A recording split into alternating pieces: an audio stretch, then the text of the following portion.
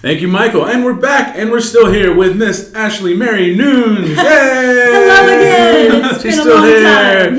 Yay! Thank you so much for staying around and chatting some more with us. Oh, for sure. You guys are so much fun that I just couldn't leave. Oh, that's because the door was locked. They're holding me hostage. Wait, what? Don't, we'll delete this part. This isn't live. So you heard him in the last episode, especially the awareness that they are from the same town, the same small town, Vacaville. They're both Vacavillains, as Michael likes to say. Mr. Michael Lutheran, who many don't know, the inspiration behind Chucky. This is very true. Before I was born, I think that was Wes Craven, right? He was like, yes, I want to... I hear that this kid's about to be born. Named Michael Lutheran, and he looks like this. And he looks like this. And he's going to wear a lot of jeans, suspended overalls. Yes. And striped shirts. And he won't have red hair, but I'm going to make this demon baby have red hair. Why not? Why not? That was actually really funny, though, about that. When I was a kid... My brother Todd Nunes, this is before Chucky was even born also. I had like this, I don't know the name of the doll, but we called it Chubbykins. And I got it for Christmas one year, and Todd decided to give it this whole persona and a very Chucky vibe. And Chucky wasn't even around yet. And would make it talk, and it would like do mean things or say mean things, and it was just Come here, Ashley. Yes, and he would talk. He would make it have that voice. Oh. And I never played with it, but it would be. I wouldn't either. No. It would be all over the place in random areas and everything. And it would just randomly appear. So if any movie has really affected my life, it was Child's Play. Right. Which it's funny. I think I forget that it's called Child's Play sometimes. Yeah, everyone thinks of it just as called Chucky. Mm-hmm. Yeah, and so it's hard to remember something that's called Child's Play.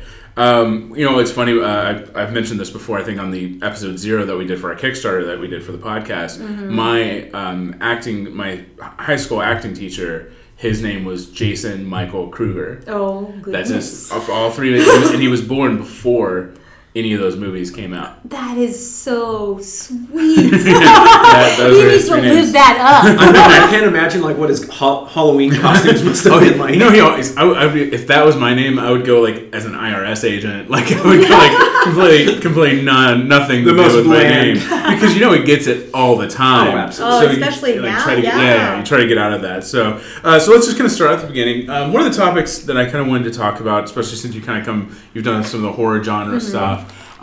Is that I think it's a continual controversy of how much violence is too much violence in movies and TV, and does it affect people to go out and either commit violence or have some sort of higher end of anger on them. Yeah. And especially dealing with horror, does it ever cross the line when it comes to gore or violence itself? So just kind of, just that. I think that's the first topic I wanted to talk about. Yeah, I mean, it's interesting when you talk about horror movies, you have to understand, I feel like, where those came from. Like, what's the history of horror in film? Mm-hmm. And a lot of it was just a natural reaction to World War I and World War II, German Expressionism, and the idea of embracing the nightmare, showing the nightmare. And so you see filmmakers like Tim Burton who borrow a lot from German Expressionism, the skewed angles and very hyper-realistic reactions and the gothic settings and stuff like that. And I think horror films stand as a way for people to show their fears and to show what truly scares them and to delve into the psyche of fear and stuff. So I think it is... and it's interesting because you'll look at like the slasher films of the 80s, right? And those were so different from scary movies prior to that. Yes. But then you look at, you get the 90s, which were kind of continuations of the 80s. But then you get into the 2000s, and then you get things like Saw and more of the gory torture horror, which, has a different subset of its own movies and stuff like that. So it's interesting to see how it's grown and to also have a discussion, I guess, of what that means, what's happening to us as a country or species, of like, these are the things that we're scared of. Well, there's always that feeling of, does it desensitize us to violence? I mean, you can take it about like video games too, GTA, things like that. But, my feeling has always been with violence is the same with language, is that it has to have a purpose. If it doesn't have a purpose, then that's where I'm like, well, why? Like, I was going to say that because with the exception of Last House on the Left, I'm not a huge fan of rape scenes. Yeah. I think that even if it calls for it, we get the point. You can have implied we know what happened behind those doors. I don't think it's something that we really need to see. Right. I think with Last House on the Left, it had a great payoff in the film with the parents coming in and just totally, going at it, and we're all cheering for them. But seeing it, I don't have to see it. Right. Like, I get it. I get what's happening. It's a type of violence that I don't really care to see. Absolutely. Right, of course. And I think it's just, again, it's just like going back to the idea of the nightmare and the things that scare us and stuff. And I do think that there are subjects where it does cross the line. For me, I'm personally like, I have trouble watching things like, torture, horror, or something like Saw, because that, for me, it's just like that's going into the very darker side of things, whereas there's one of my favorite scary movies, I don't even know if it'd be scary, it'd be more thriller, is Shutter Island. Okay. And in that film, Martin Scorsese used the backdrop of World War II as the thing that's really terrifying. That terrifies the central character of Leonardo DiCaprio, because he served in World War II. And so he uses history as a means to shock you and stuff like that. And so, it's just so... but it is also a good way to create discussion, right? By sometimes not showing it, it allows the space for audience people or viewers to think about that. Yes, why it's not okay. Purpose, just like what you said. If it is a purpose, then... Like with Last House on the Left, there was a purpose for it. Still a little much to take in.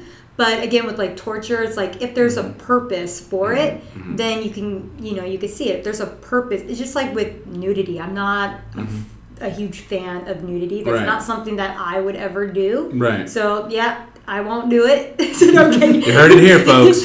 So it's like I'm not gonna get cast for any roles that will require that. But if it has a purpose for it, then okay, cool. But it's not necessarily something that I have to see. Right. I feel for me with the violence in a film, it has to, for me to be, I'm not the end all be all, none of us are, but for me personally to be okay with it, it has to really build the story. So each time it happens, which I feel like Halloween does really well, where it's surrounding her, Jamie Lee Curtis, and it's kind of taking away all her safeties so that she's by herself in the end. So it builds the suspension for her, because all the relief is going away that she could possibly have. It's like the scene in almost every horror film where if somebody's able to call the cops come to the house, and they turn around, there's the killer, and he kills them. And always. That deputy's never going to make it out. And you just know, especially when they come with just one. Yeah. You're like, oh, poor guy. And right when they're like, well, I don't see anything here. Oh, you're gone. But it's always fun, though, to see when filmmakers, like, switch up the tropes. Because there are, especially within horror, there are built-in tropes within the genre. One of the best ones, which I know you've mentioned before, is one of your favorite one of your favorite series is Scream, which is the first one I think that has taken the tropes of horror and made fun of them, but also in the way of making a horror film itself. It's one of the most like meta films I've seen, where it knows exactly what it is and it's commenting on itself in a way. They just brought back a lot of relatable characters too, to just draw everybody. Well, yeah. Well, that's what I loved about Scream 4 was I felt it went back to that, which I think it had lost from like 2 to 3, is that it brought back to this like what's going on in society now, and even then like the idea of this webcam and killing people.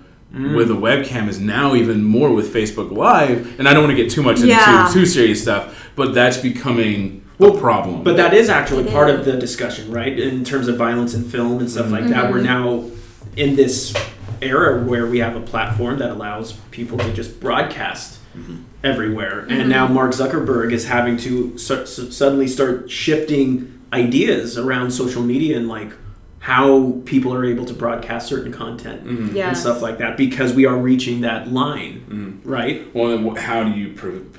And everybody's different too. You see, when I grew up, like I wasn't censored from any of that stuff, and then when I was watching, I knew the difference between movies and what was real, because since I was born into it, I was born into my brother teaching me what's fake and what's real.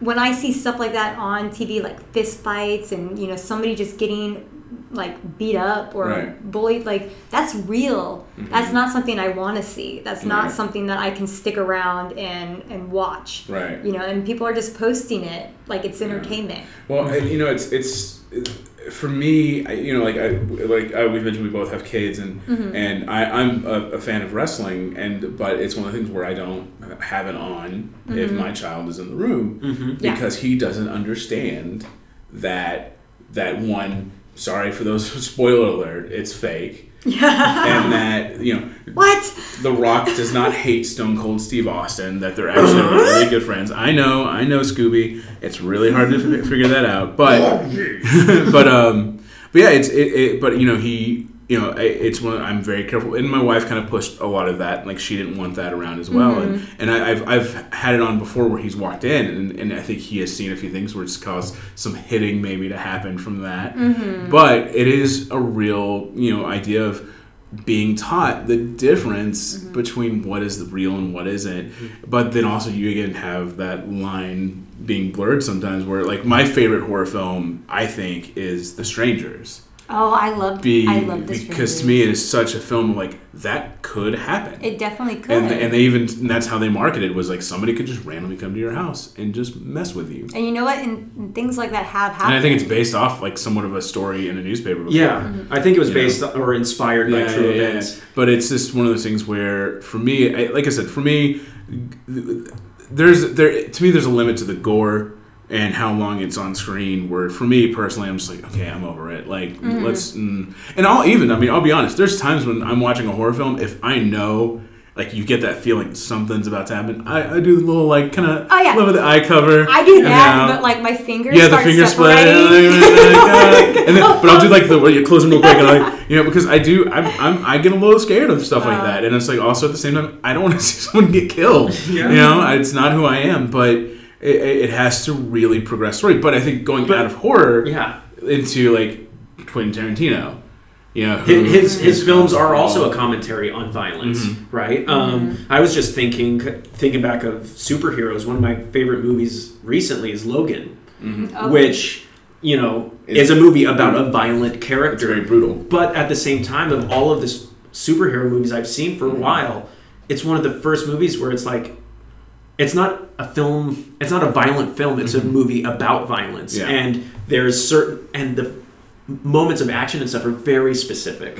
He's not just slicing and dicing people for the sake of doing it and stuff. There's meaning behind it. Yeah, and sure, some of it is shock value because we as audiences hadn't been privy to see Wolverine in that context before.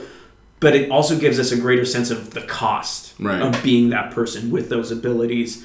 And the struggle that he's going through. But I think also if you look at it where people, like Quentin Tarantino, the people he portrays on that, not him personally, but he puts on screen are rarely ever good people. There's rarely ever a good person in his movies. There's maybe one usually. And like, Reservoir Dogs, there's the undercover cop. And then the rest they're all bad guys. But even with that movie, it opens up with the cop bleeding out in the back seat of a car. Like that's one of the opening. Besides the restaurant scene, the second scene of the movie is like, bam, you're in the action. But there's a specific reason for it. Right. Yeah. But it's one of those things where for me, it's that idea that you have to portray who people are.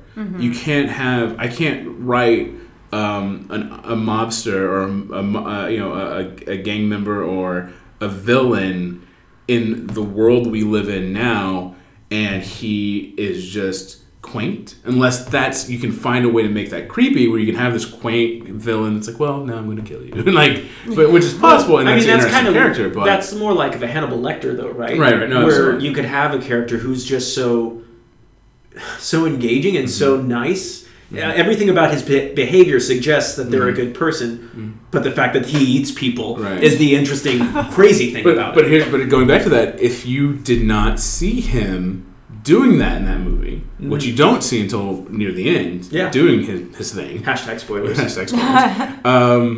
Then you would not believe that he is who that person is being portrayed as. Mm-hmm. Now, he plays the part like, oh, he's crazy, but is he crazy enough to actually eat a human being? And until you actually, I don't think you see him you don't see like him chewing down on the meat. But you hear the sounds, and then he lifts up, and there's just blood all over like spaghetti sauce, and it's just kind of like, you got it. Yeah, okay. This guy is a true villain. He is dangerous. Yeah. Now, shifting to more of a production side of things, because Ashley, obviously, you've been in horror films. Yeah. I haven't, as an actor, been on set where there's a lot of action or something like that. So is there anything that you can speak from of being an actor on set and like being in those quote-unquote violent scenarios? Like how much rehearsal and staging goes into all of that to ensure the safety of the actor, but also the emotional preparation, I guess, for it? Yeah, well, most of the emotional preparation is drawn from, obviously putting yourself in their situation and putting some type of making you that person. So like everything that you have experienced, you have to figure out a way to experience what this person has and is experiencing at that moment. Like, not all of us have been chased by a clown with an axe. Exactly. But you have to speak for yourself. But you have to put yourself under those imaginary circumstances and still be true. Yes, and make it believable as well, because you never know things like, we're having like a clown epidemic or did it just pass like where clowns were like the randomly thing roaming around in Texas, wasn't it? All over, like all Germany, over, Philadelphia. All over the world. I have to say, I was kind of disappointed that I didn't have a clown sighting. I saw one. Because they knew it wouldn't do anything to you. Yeah, they knew I'd be like, oh my god. Can I get a picture just real quick? That's great cosplay.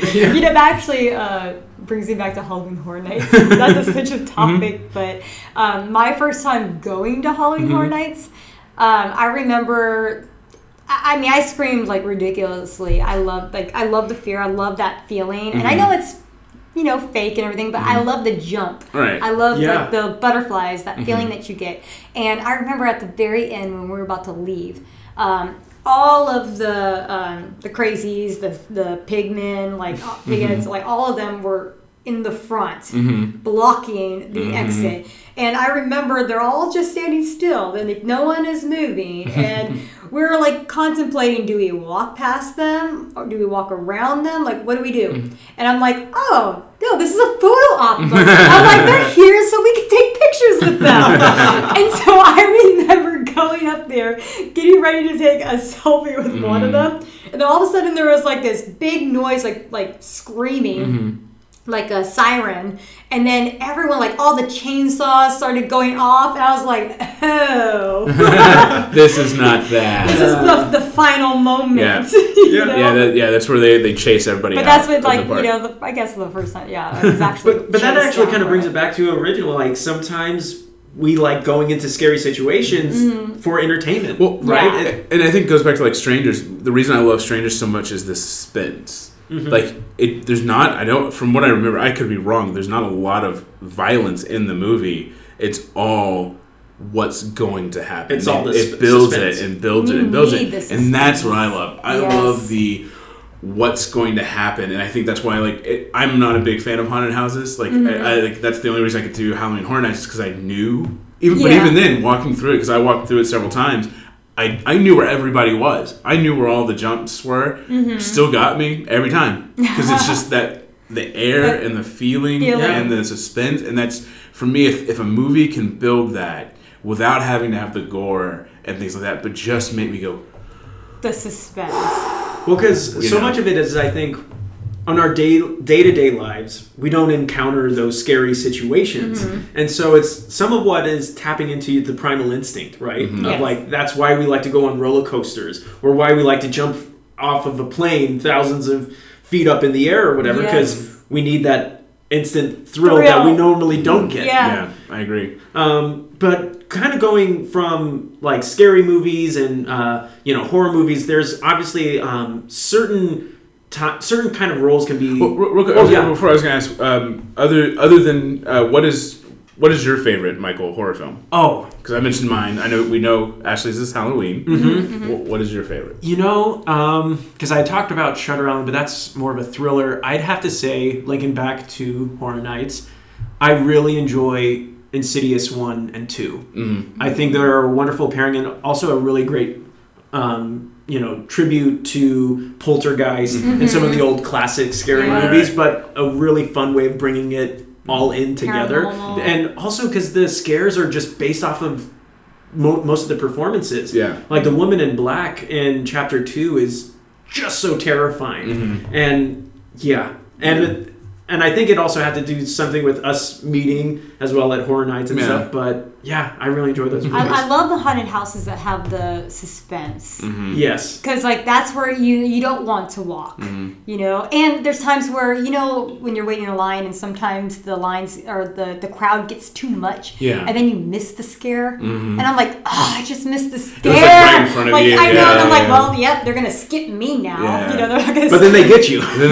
Sometimes they do. Sometimes they're really good and they get you. So when I go in and I notice that there's a big crowd ahead of me, I try to like slow Just it hold back. down a Yeah. little bit Yeah. because it's like I want that jump. You need that distance. I want that guy crawling on the ground and I can't see. Well, some of the best ones for me are when, like, for a few seconds, nothing happens, and you're like, what?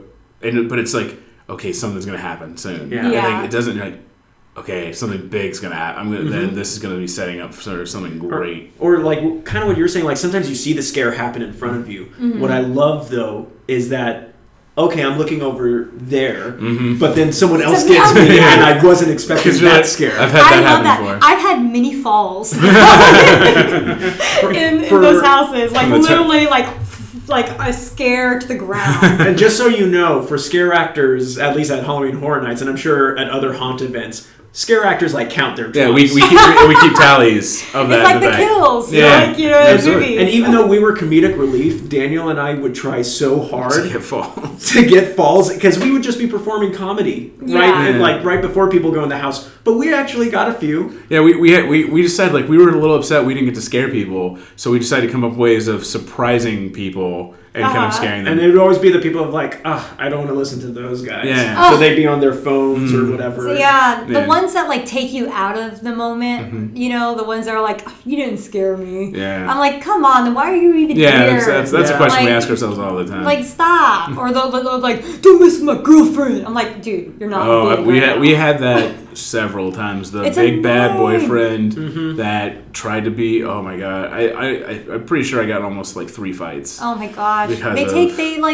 take the fun out of it Yeah. and the fun out of it for other people who like paid to be there. It's like I scared your girlfriend at a Halloween event. You should be high fiving me. yeah. Like- that's like the That's the point. yeah, that's the whole And you point get of those. this. You get the reactions like, dude, you totally got her. Like, Yeah. you high five, and she's like, that was not nice. And those are the type of people that I like to go with. Mm-hmm. And that's why we have our little group, that we go with every year because we have fun and we love to get scared. Yeah. I get scared just walking down the hall to go into the bathroom Mm-hmm. and the lights are all off, and I guess like my brother was in the bathroom and I was like walking down the hall and I was like getting ready to go to the bathroom and he like opens up the door and the door is like it's dark. All of a sudden he comes out of it and I see his figure. I dropped whatever I had and screamed Bloody Mary so loud. Which at the time was your child that you were getting. I'm just kidding. I know. And no, this is like just like a year ago. Oh, wow. This is like recent or pretty recent, and I just screamed so loud. But it's like I still that's the Philly that I still like. I mean, it's fun feeling. Yeah, it's that obviously rush. not the real life. Right. Yeah. No, absolutely. So you were saying. Oh yeah, so I was just talking about, like, especially in horror film, there's actors who get typecast to play certain roles, and it goes on through their career. So I just wanted to talk about typecasting. If it's anything any of us have experienced, obviously there's pros and cons to it. So yeah, I mean, obviously you've worked in horror. Yeah. But those are also collaborations with your brother. Yes. Though, so I think that casting, that's a little different. Yeah. But yeah. Well, so far I don't think I've really ran into typecasting. I love being a scream queen. There's different variations of victims that you can play. You don't always have to play the same type of victim or the same type of character in a horror film, but you have the title Scream Queen still. So far I haven't felt like I've had the typecast, but I know a lot of people who have. So, for instance, if a person is only to play a very vixen type role and that's all they've ever done, could very well be typecast as just a vixen. Yeah. And not given the chance or the opportunity to show them what they really have. And so with me, not having that vixen being my first role got me out of that. So if I were to ever play a vixen type role, it wouldn't have been because that's all I've ever played. Right. So It'd be actually something different. So do you think it's about making sure you have a variety of stuff going on, that, like, say you were to play the vixen or something, that maybe your next project you specifically choose something that's not that type of character? Well, right now, I'm not going to say to be choosy. You know, if you're just starting off, and having an opportunity, take it. But just be aware of it, That's all I can really say. Just be aware of your roles and where you're going with it. I think what's important is to put out a variety, like you said, like a variety of roles in your headshots and in your presentation of yourself. Yes. Whether it's parts you've already played or not. But it's also, there's the other side of knowing what you can play. What your brand is. Yeah, what your brand is. Who are you? And I know Michael's website does this really well. And I was actually saw another actress's website earlier today that was very similar to kind of how yours is. Oh, really? Where they kind of put a little bit of like a small little, I'm the blah, blah, blah, Oh, blah, the blah, blah. tagline. Yeah, like this is who I am. And it's kind of like that, you're letting them know, I'm okay playing this. And these are some options that I can play. But, I think there is always that hope of having that person. And usually it's going to be a friend or somebody that gives you that part that is expands outside because they know you. Yeah. But and I think that's part of the reasons why I haven't really been to typecast, because I do work really closely with my brother, who gives me opportunities to play different people. Right. Yeah. And so I have that out there. Right. And a lot coming to LA, and if you're by yourself, I have friends who have come here and they don't have the family. They don't have, that connection with somebody. And so the struggle is a lot harder. And, you have to, as a woman, there's different struggles that you have to fight through, with producers and directors. And, there's all different types. So you just have to be self-aware. Right. Yeah, no, absolutely. I mean, going back to what you were saying, like sometimes you embrace it, right? Like at least in the onset of your career, trying to build roles. One of the people I look up to the most is Robin Williams. And he's a guy that for the longest time was playing those very eccentric, crazy roles, the things that we all know Robin Williams for. Yes. But you do that so that when you're at that level of success, you can then start choosing what else you want to do. In more serious roles. In That's more like Jim serious roles. Carrey, too. Yeah. Like, he is an amazing actor. Yeah. And, he had to go and play those Ace silly Ventura yes. and Dumb and Dumber. Yes. To get the Truman Show. Yeah, and then and now it's like, wow, everyone's like looking at him differently, and like he has acting chops. Well, and then it like also it shocks audiences a bit more because you're so used to seeing them as the clown or something like that, but then all of a sudden you get that different shade, and it's a much bigger impact. And I think part of the what's the word I'm looking for? part of the it falls on the shoulders also, I think, of the writers as well, because I think we now have, because of books and classes, there's this structure and a format that things are written in, and there's characters that you archetypes characters that you have to have, and so that once somebody plays that archetype, then people automatically know we need a blank like person, like Superman. Christopher Reeves is Superman. Yes. Like people, like he's my Superman. And so every person that plays Superman since then has some sort of Christopher Reeve-ish quality and look to them. I mean, I just think of Brandon Routh. Yeah, I thought he was a fantastic Superman and Clark Kent. While the movie might have had certain issues, I thought if they were going for a Christopher Reeve type Superman, and there's moments where you almost see Christopher Reeve in him a little, like he could have been his dad in some ways, you know? And I think it falls on the writers, and this is just coming from me, that to write more intricate characters. And it's hard when you see, and I feel like we've talked about this on the show with somebody else, but when you see, you know, and I'm sure especially with women it's the worst, when you see, you know, sides that are like, you know, blonde, tall, and big breasted, and that's 18 out of the 20 sides is, you know, beautiful, athletic girl next door. You know, like what, the character what gets me? Yeah. What gets me is the height, because I'm like very like athletic, and I would love to play in thriller films and be that, you know, athletic type character, but they're always like 5'7" or above.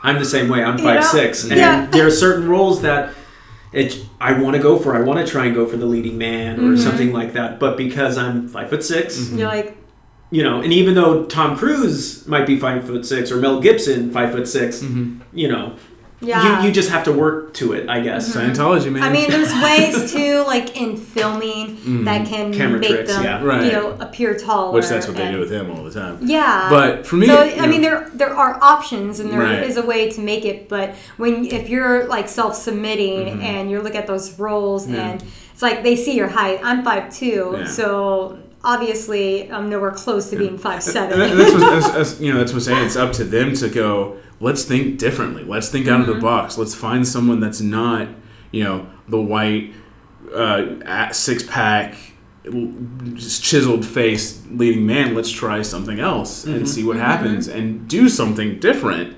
I'm a bigger guy. I'm going to be the funny best friend, the screw up in the office. Like, that's my body type. You know, and which is frustrating. Whereas, you know, Michael, he's done headshots before, we've talked about like what he should do for his headshots, and you know, immediately the first things I think it was like, you know, IT guy, best friend next door, guy that likes the girl but she doesn't like him. Like, that's just because it's because we're built based on years of films and who've played them and what they've looked like and acted like. We are programmed to think that, and the industry is as well. Like the absolutely. tagline that I've come up with that's on my website is your nerdy best friend with a secret. Like that's the, you know, typically I'll play more comedic roles, but some of the darker roles I've played, it's because they always have some secret that they're holding back. And you kind of give them that edge, like, you know, this is who I am, but this is who I really am. Exactly. And it makes light switch, you know, on. And also, too, there might be a audition that you go on, and if you're self-submitting, I'd say, like, even if you don't completely fit the demographic, but you have a strong feeling with that character, submit, and who knows, you might be something that they may not have already thought of.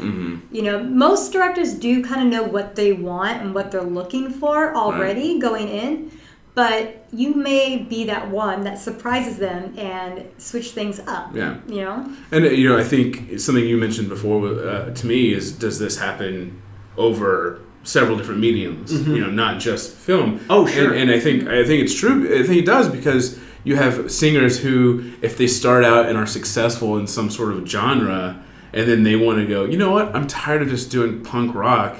I want to try more pop. You know, think of Matchbox 20 and the lead singer of the lead singer of Matchbox 20. He has the same name as a TV showrunner. I can't think of his name. Do you know it? I know. I'm like trying to think. He did Veronica Mars, and I can't think of his name. While you think about Yes. it, I'll offer a different example. Led Zeppelin. They were a band that, you know, changed rock and roll for as we know it to be, and then when John Henry Bonham passed away, they decided not to continue. But then you get Robert Plant, who went off and started doing, learning more different types of music, and then you have, you know, Jimmy Page learning different styles of rock and roll and playing in other different bands and stuff. And but of course, everyone knows them for Led Zeppelin. Yeah. But even when they come back to do like reunion tours and stuff, the music's different because they're bringing that different experience that they've, that different vibe. Rob Thomas. There we Rob go. Thomas. But he went from, you know, Matchbox 20, which was kind of pop rock, to pretty much like pop music. You know, so, you know, very blurred lines type style music.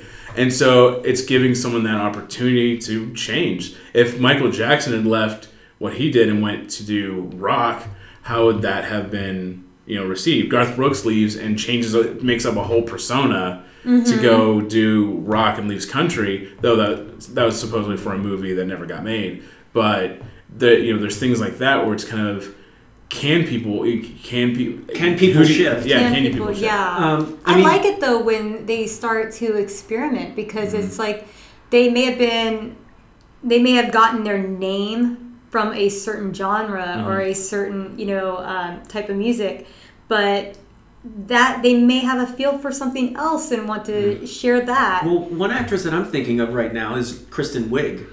Started off on Saturday Night Live, you know, crazy Target lady and all that stuff. But then she's also taking certain career moves that certainly she's doing Ghostbusters, still comedy, but then she's doing other more dramatic roles, like the movie she did with Bill Hader, The Skeleton Twins. The Skeleton, which is fantastic. And it's just interesting to see like someone taking a very same with Bill Hader. I mean, you know, the same in that. Exactly, going against the type that everyone's normally casting them and saying, no, I'm gonna go out and do something that I'm interested in. And I think like as an actor, don't forget what you want, what your goal is. Yeah, if you just like if you find success in a certain area, use that to get to where you want to go. Like don't get stuck. Don't just stay. I mean, of course, say yes to every opportunity, but then don't keep on doing material to please other people. Make sure that it's still responding to you. Don't miss out on other opportunities. Don't lose the joy of what you like to do because you're doing crap. Going back to archetypes, I think we can all agree we're all big fans of superheroes. Yes. And we've all read a comic at some point in our lives. Yes. I wanted to, I know you do a lot of cosplay and you have some favorites that you have, and we've talked a little bit about that already. I wanted to kind of talk about superheroes and how they influence us and our society a little bit. We're getting deep, folks. Everyone get ready. We're about to nerd out. It's so hard. I'll start. I've mentioned my favorite superhero is Superman, and I love this idea that this guy is all powerful, and I know a lot of people hate that about him because it's like it's hard to find someone to fight him, but it's because we've talked about this, I think, in just personal, is that the true power he has is that he can have all those powers and still be good and not lose his mind and take over the world. Because you can get those powers can be in the wrong hands, which they have been. No, absolutely. Well, there's apparently, I don't know the name of it. I've heard about it in passing. There's apparently some storyline where Batman got Superman's powers for a short time, and it drove him insane. And he's always, and part of that was because they have this idea that he's always upset at him because like you can do so much. Do you imagine what I could do in Gotham? You live in Metropolis, which is bright and sunny. I live in Gotham. Yeah. And if I had those powers, and he gets them somehow, and he goes, but he ends up going mad. With I think too, like just Superman's upbringing when he like landed here has helped too hold back and know that you can't just go off and like show your powers right away. Right. You have to learn to control them, which they've played with like Red Son, where he lands in the Soviet Union instead of Kansas. No, but I also love Superman. Growing up when I was a kid, I think it was also so much to do with Christopher Reeve's own personal story and like what he had to overcome and everything. And so I always viewed him as a hero. But his portrayal of Superman of being this, lanky, awkward guy could also still be this hero. That you could be the same person and have these different personality traits, but finding the hero within, I think, was always something that I could identify with a little bit. I think also like the fun with that, especially from the movies, we have Lois Lane who loves Superman, but ends up falling in love with Clark. Yeah. And it's this idea of like she loves the jock, I guess, if you look at it that way. Superman's the jock, but falls in love with the nerd. And I was like, oh, maybe one day. One day that'll happen to me. But I think it's really interesting when you say, like, I think Superman, honestly, is not Superman, he was to me. Christopher Reeve is the only, like, celebrity death I've ever truly cried over. Because I truly believed he was going to walk again. Like, he made me believe. Do you remember that commercial where they did some CGI where you see him, like, get out of the wheelchair? And I think it was to raise awareness for stem cell research and everything like that, and showing this is a possibility. Right. And they did with, like, special effects of him walking again. And it was really powerful. Yeah. One of my favorite superhero movies that kind of speaks of the importance of superheroes is Unbreakable. And especially in the instance of original. Well, yeah, and original superheroes, but also turning archetypes on their head a little bit. But in that film, Samuel L. Jackson's character kind of talks about we've always had superheroes.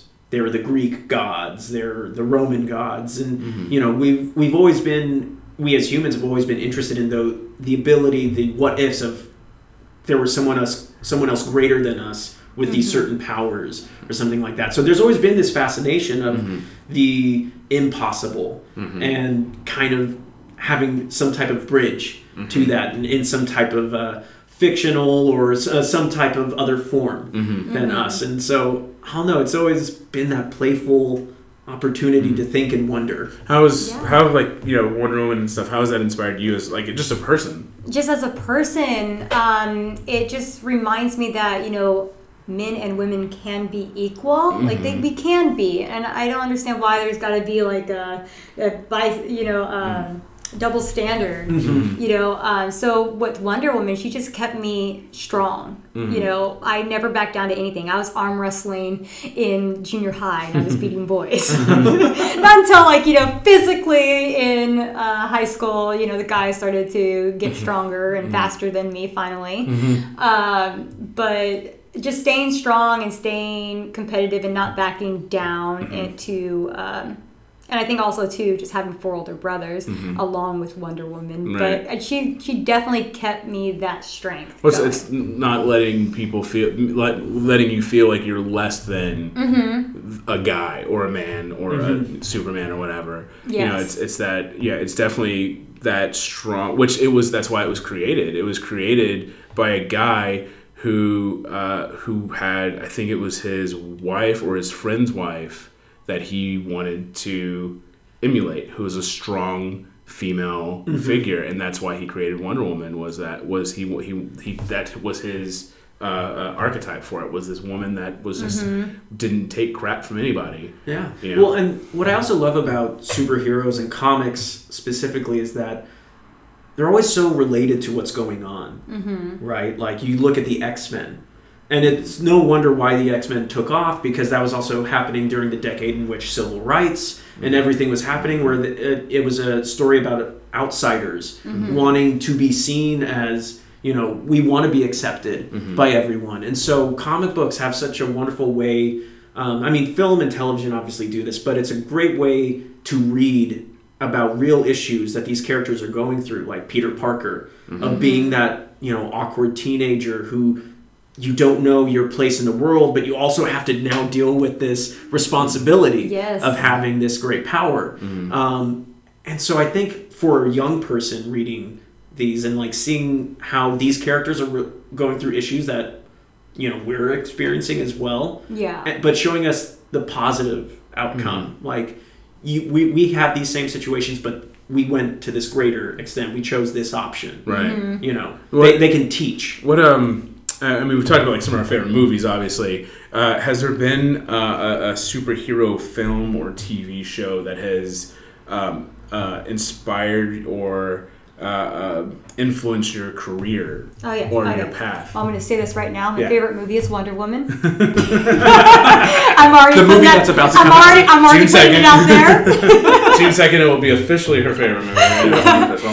So yeah, I know. I mean this movie, Wonder Woman, has been the movie that I've been waiting for my whole entire life. Right. Seriously. So I'm like, this is my year. You know, I've been waiting for this. My brother's been waiting for this.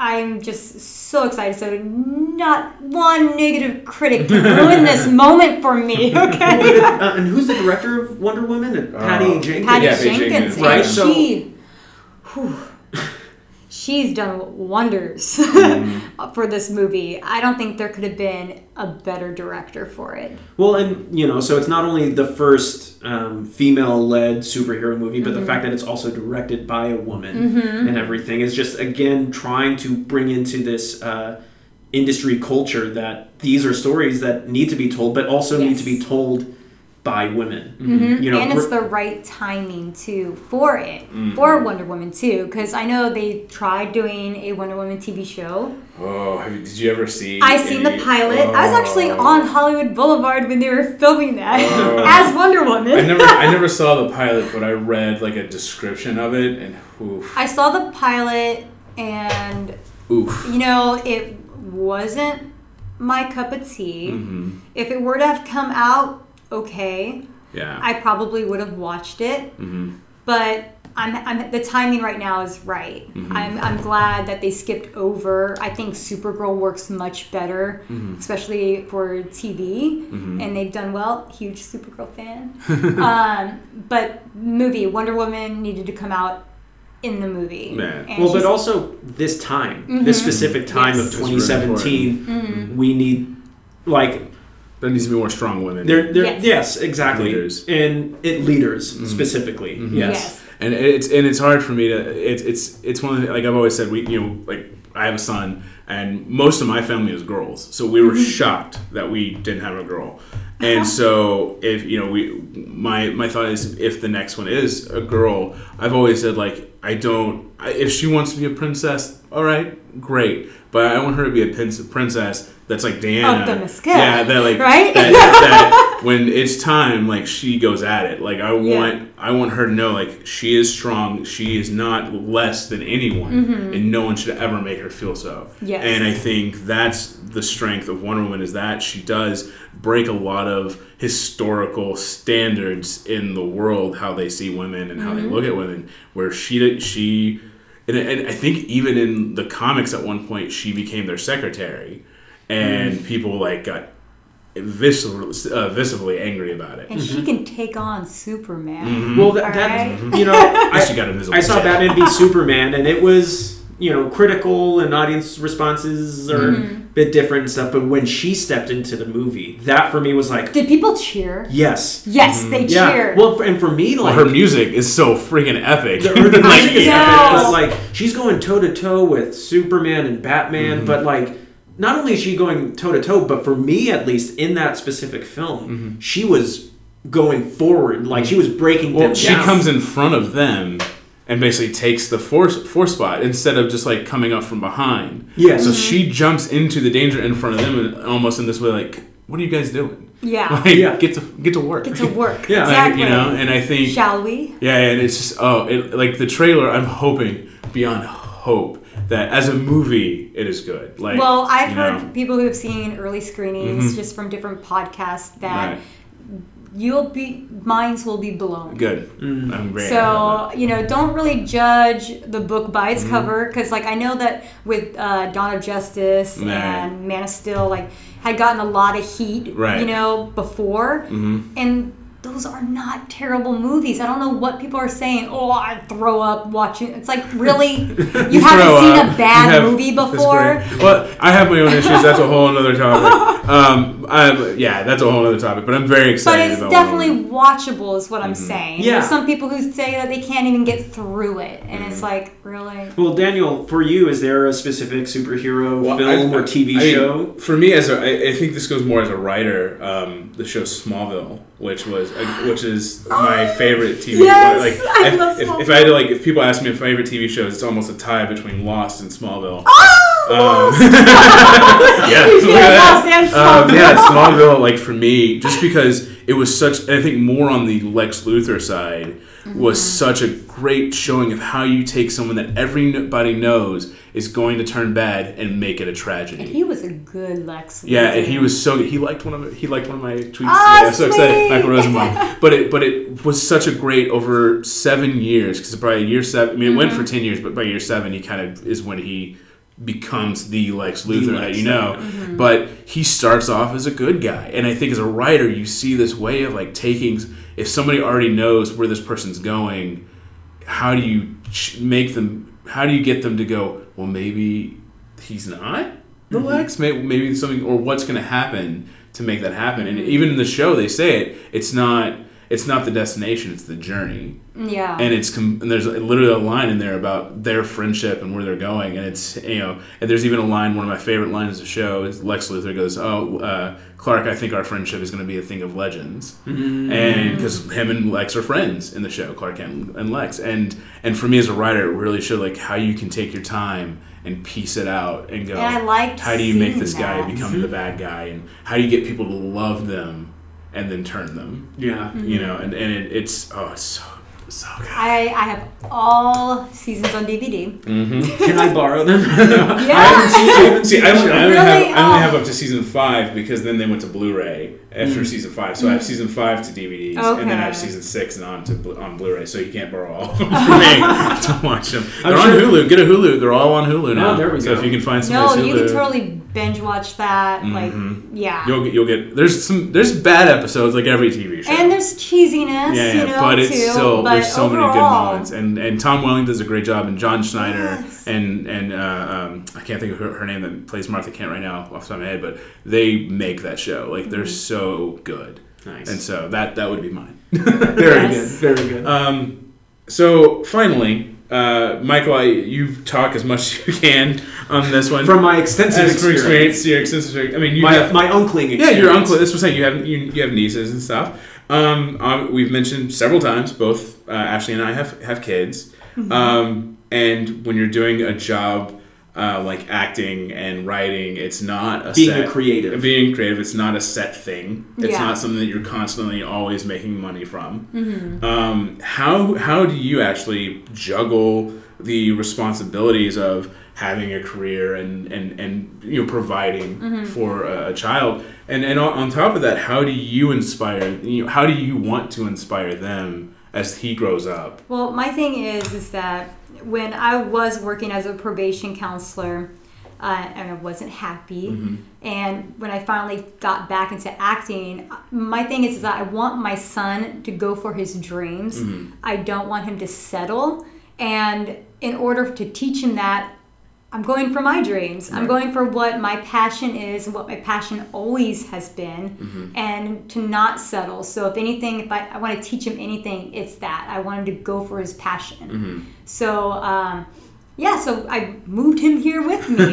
Of course. I'm not going to leave him behind. Right. So he came here with me, and, he's seen me work pretty much in everything. He's seen me work as Wonder Woman. The kids in his school, they know me as Wonder Woman. You fought robots. I fought robots. He's seen me fight robots. He's seen me as cool. Wonder Woman. That's so cool. He's seen me getting chased by a Santa. He's seen it all. So I want to be able to expose him to all of that. He's seen me run track. He was a little baby, so he may not remember it, but he was there, and I want him to be a part of that and to see it. Right. I think for me, it's always the first. Obviously, and I'm sure you agree. The first thing is provide. Make sure that he has what he needs. Yes. Make sure he has his clothes and his the things he needs for school and a shelter and food and food. Oh, no one's got food. And that's, I think you always have to go, what are you doing it for?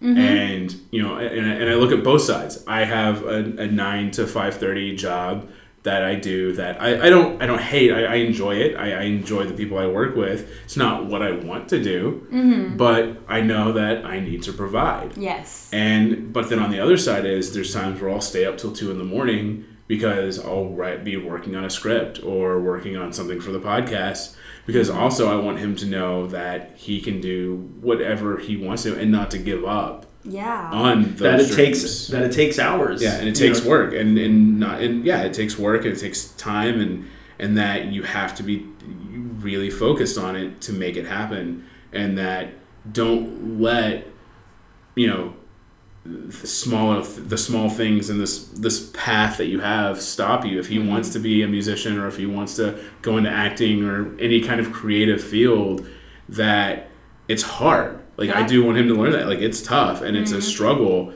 but if you love it, the struggle is always worth it. It's worth it. And then you have so much more respect when you do make it. You have respect for the people who are trying to make it, and you have the opportunity to help those that, have helped you get to where you are, being like supporters. Yeah. I mean, I think of my brother who's, I'm an uncle to some great nieces and a nephew. My brother John, he's a poet. He does music. He raps and everything. But as he's had this family and everything, he's had to take certain sacrifices of when he would previously maybe go out and do concerts or anything. Now he just focuses on doing work in the studio if he has the time and stuff. But he's got a job that provides for his kids and stuff like that. And to see that the kids are happy as well, and that he's able to still spend time and be present for them, and that he's able to tap into music if he wants to, if he has the opportunity. For me as an uncle, that just makes me happy and stuff. I wish, they live in Northern California, so I don't get to see them as often and stuff. So that's a question I would have for you guys, is just the day-to-day juggling of because Daniel, you were just talking about your daily job and stuff, but as an actor, as someone who's doing films and that you've done competition shows and stuff like that, how do you juggle that schedule? Well, the thing is being able to have an opportunity to provide and be flexible with your time. Hollywood Boulevard has been a huge help in me having that flexibility, and it's not easy being out there on your feet all day and not being 100% guarantee what you'll get or how much you go home with. And there's a good and bad side to working that job. For one, you're out there with no protection. I was about to say, you're out there on your own. You completely rely on the friendships that you've made out there to have your back if a situation were to happen. And I'm grateful that I have made some great friendships, out there that, have my back and I have their back. But even that, it's not guaranteed. It's tough. It's, you have characters that aren't so good and take advantage of that opportunity of being out there working and the tourist. And that takes away from the good that's out there. So you have to also struggle with that. You can't surround yourself with characters who are completely trying to take advantage of tourists and demanding a certain price, and it's not like that. You can't demand a certain price. Characters have gone to jail. Oh my goodness. Okay, they have for doing that. So it's not a job for everyone. I've seen characters come and go for the last 6 years now. And but I'm thankful to have it. I'm thankful that I have the tolerance for it. And it's been my main source to provide for my son. And sometimes it takes away from opportunities to be able to work. But if a great opportunity comes, I can take that time off. Right. Yeah, and so your brother lives down here as yes. well. So does he help take care of your son if you book work or? Well, because he's working too. So that's right. my mom, shout out to my mom. She decided to. I guess she came with me to help me move, and then just like never left. Yeah, that makes sense. Yeah. She just stayed here, Right. and it's like the whole thing was that she was gonna go like back home, and if she did do that and go back home, my life would be a lot different. Right. I would have to look for a babysitter which I it's hard to trust and to build that trust with someone, and I have that trust already with my mom. And so she's definitely been a big help with me being able to. So most of my business I try to handle while my son is in school. Right. Oh, okay. So thinking more of like lining up your work with his schedule. So it's not like totally taking advantage of the fact that my mom is here. Like I love being a mom. Right. So I don't want that title to be taken away from me. Right, absolutely. I love being a mom and being there. So I try to handle all my business as much as I can while he's in school. And if something comes up, I have my mom and sometimes my brother, who is also my son's godfather. So like it works out, you know.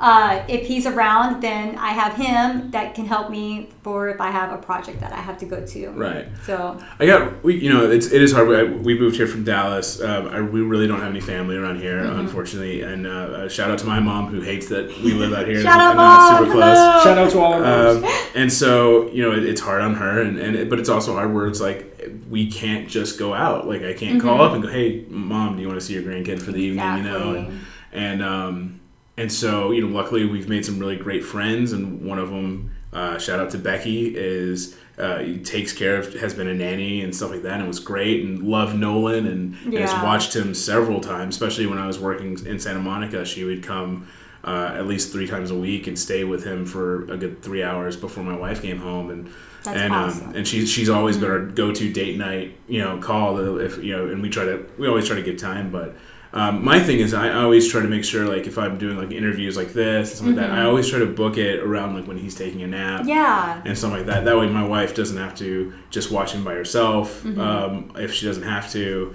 but sometimes she does if we have to do it earlier. She's been so kind and done that, and he can be, as you know, with a boy, he can be a handful. Oh yes. But, he's like 5 children in one. Yeah, he's oh my gosh, tell me about it.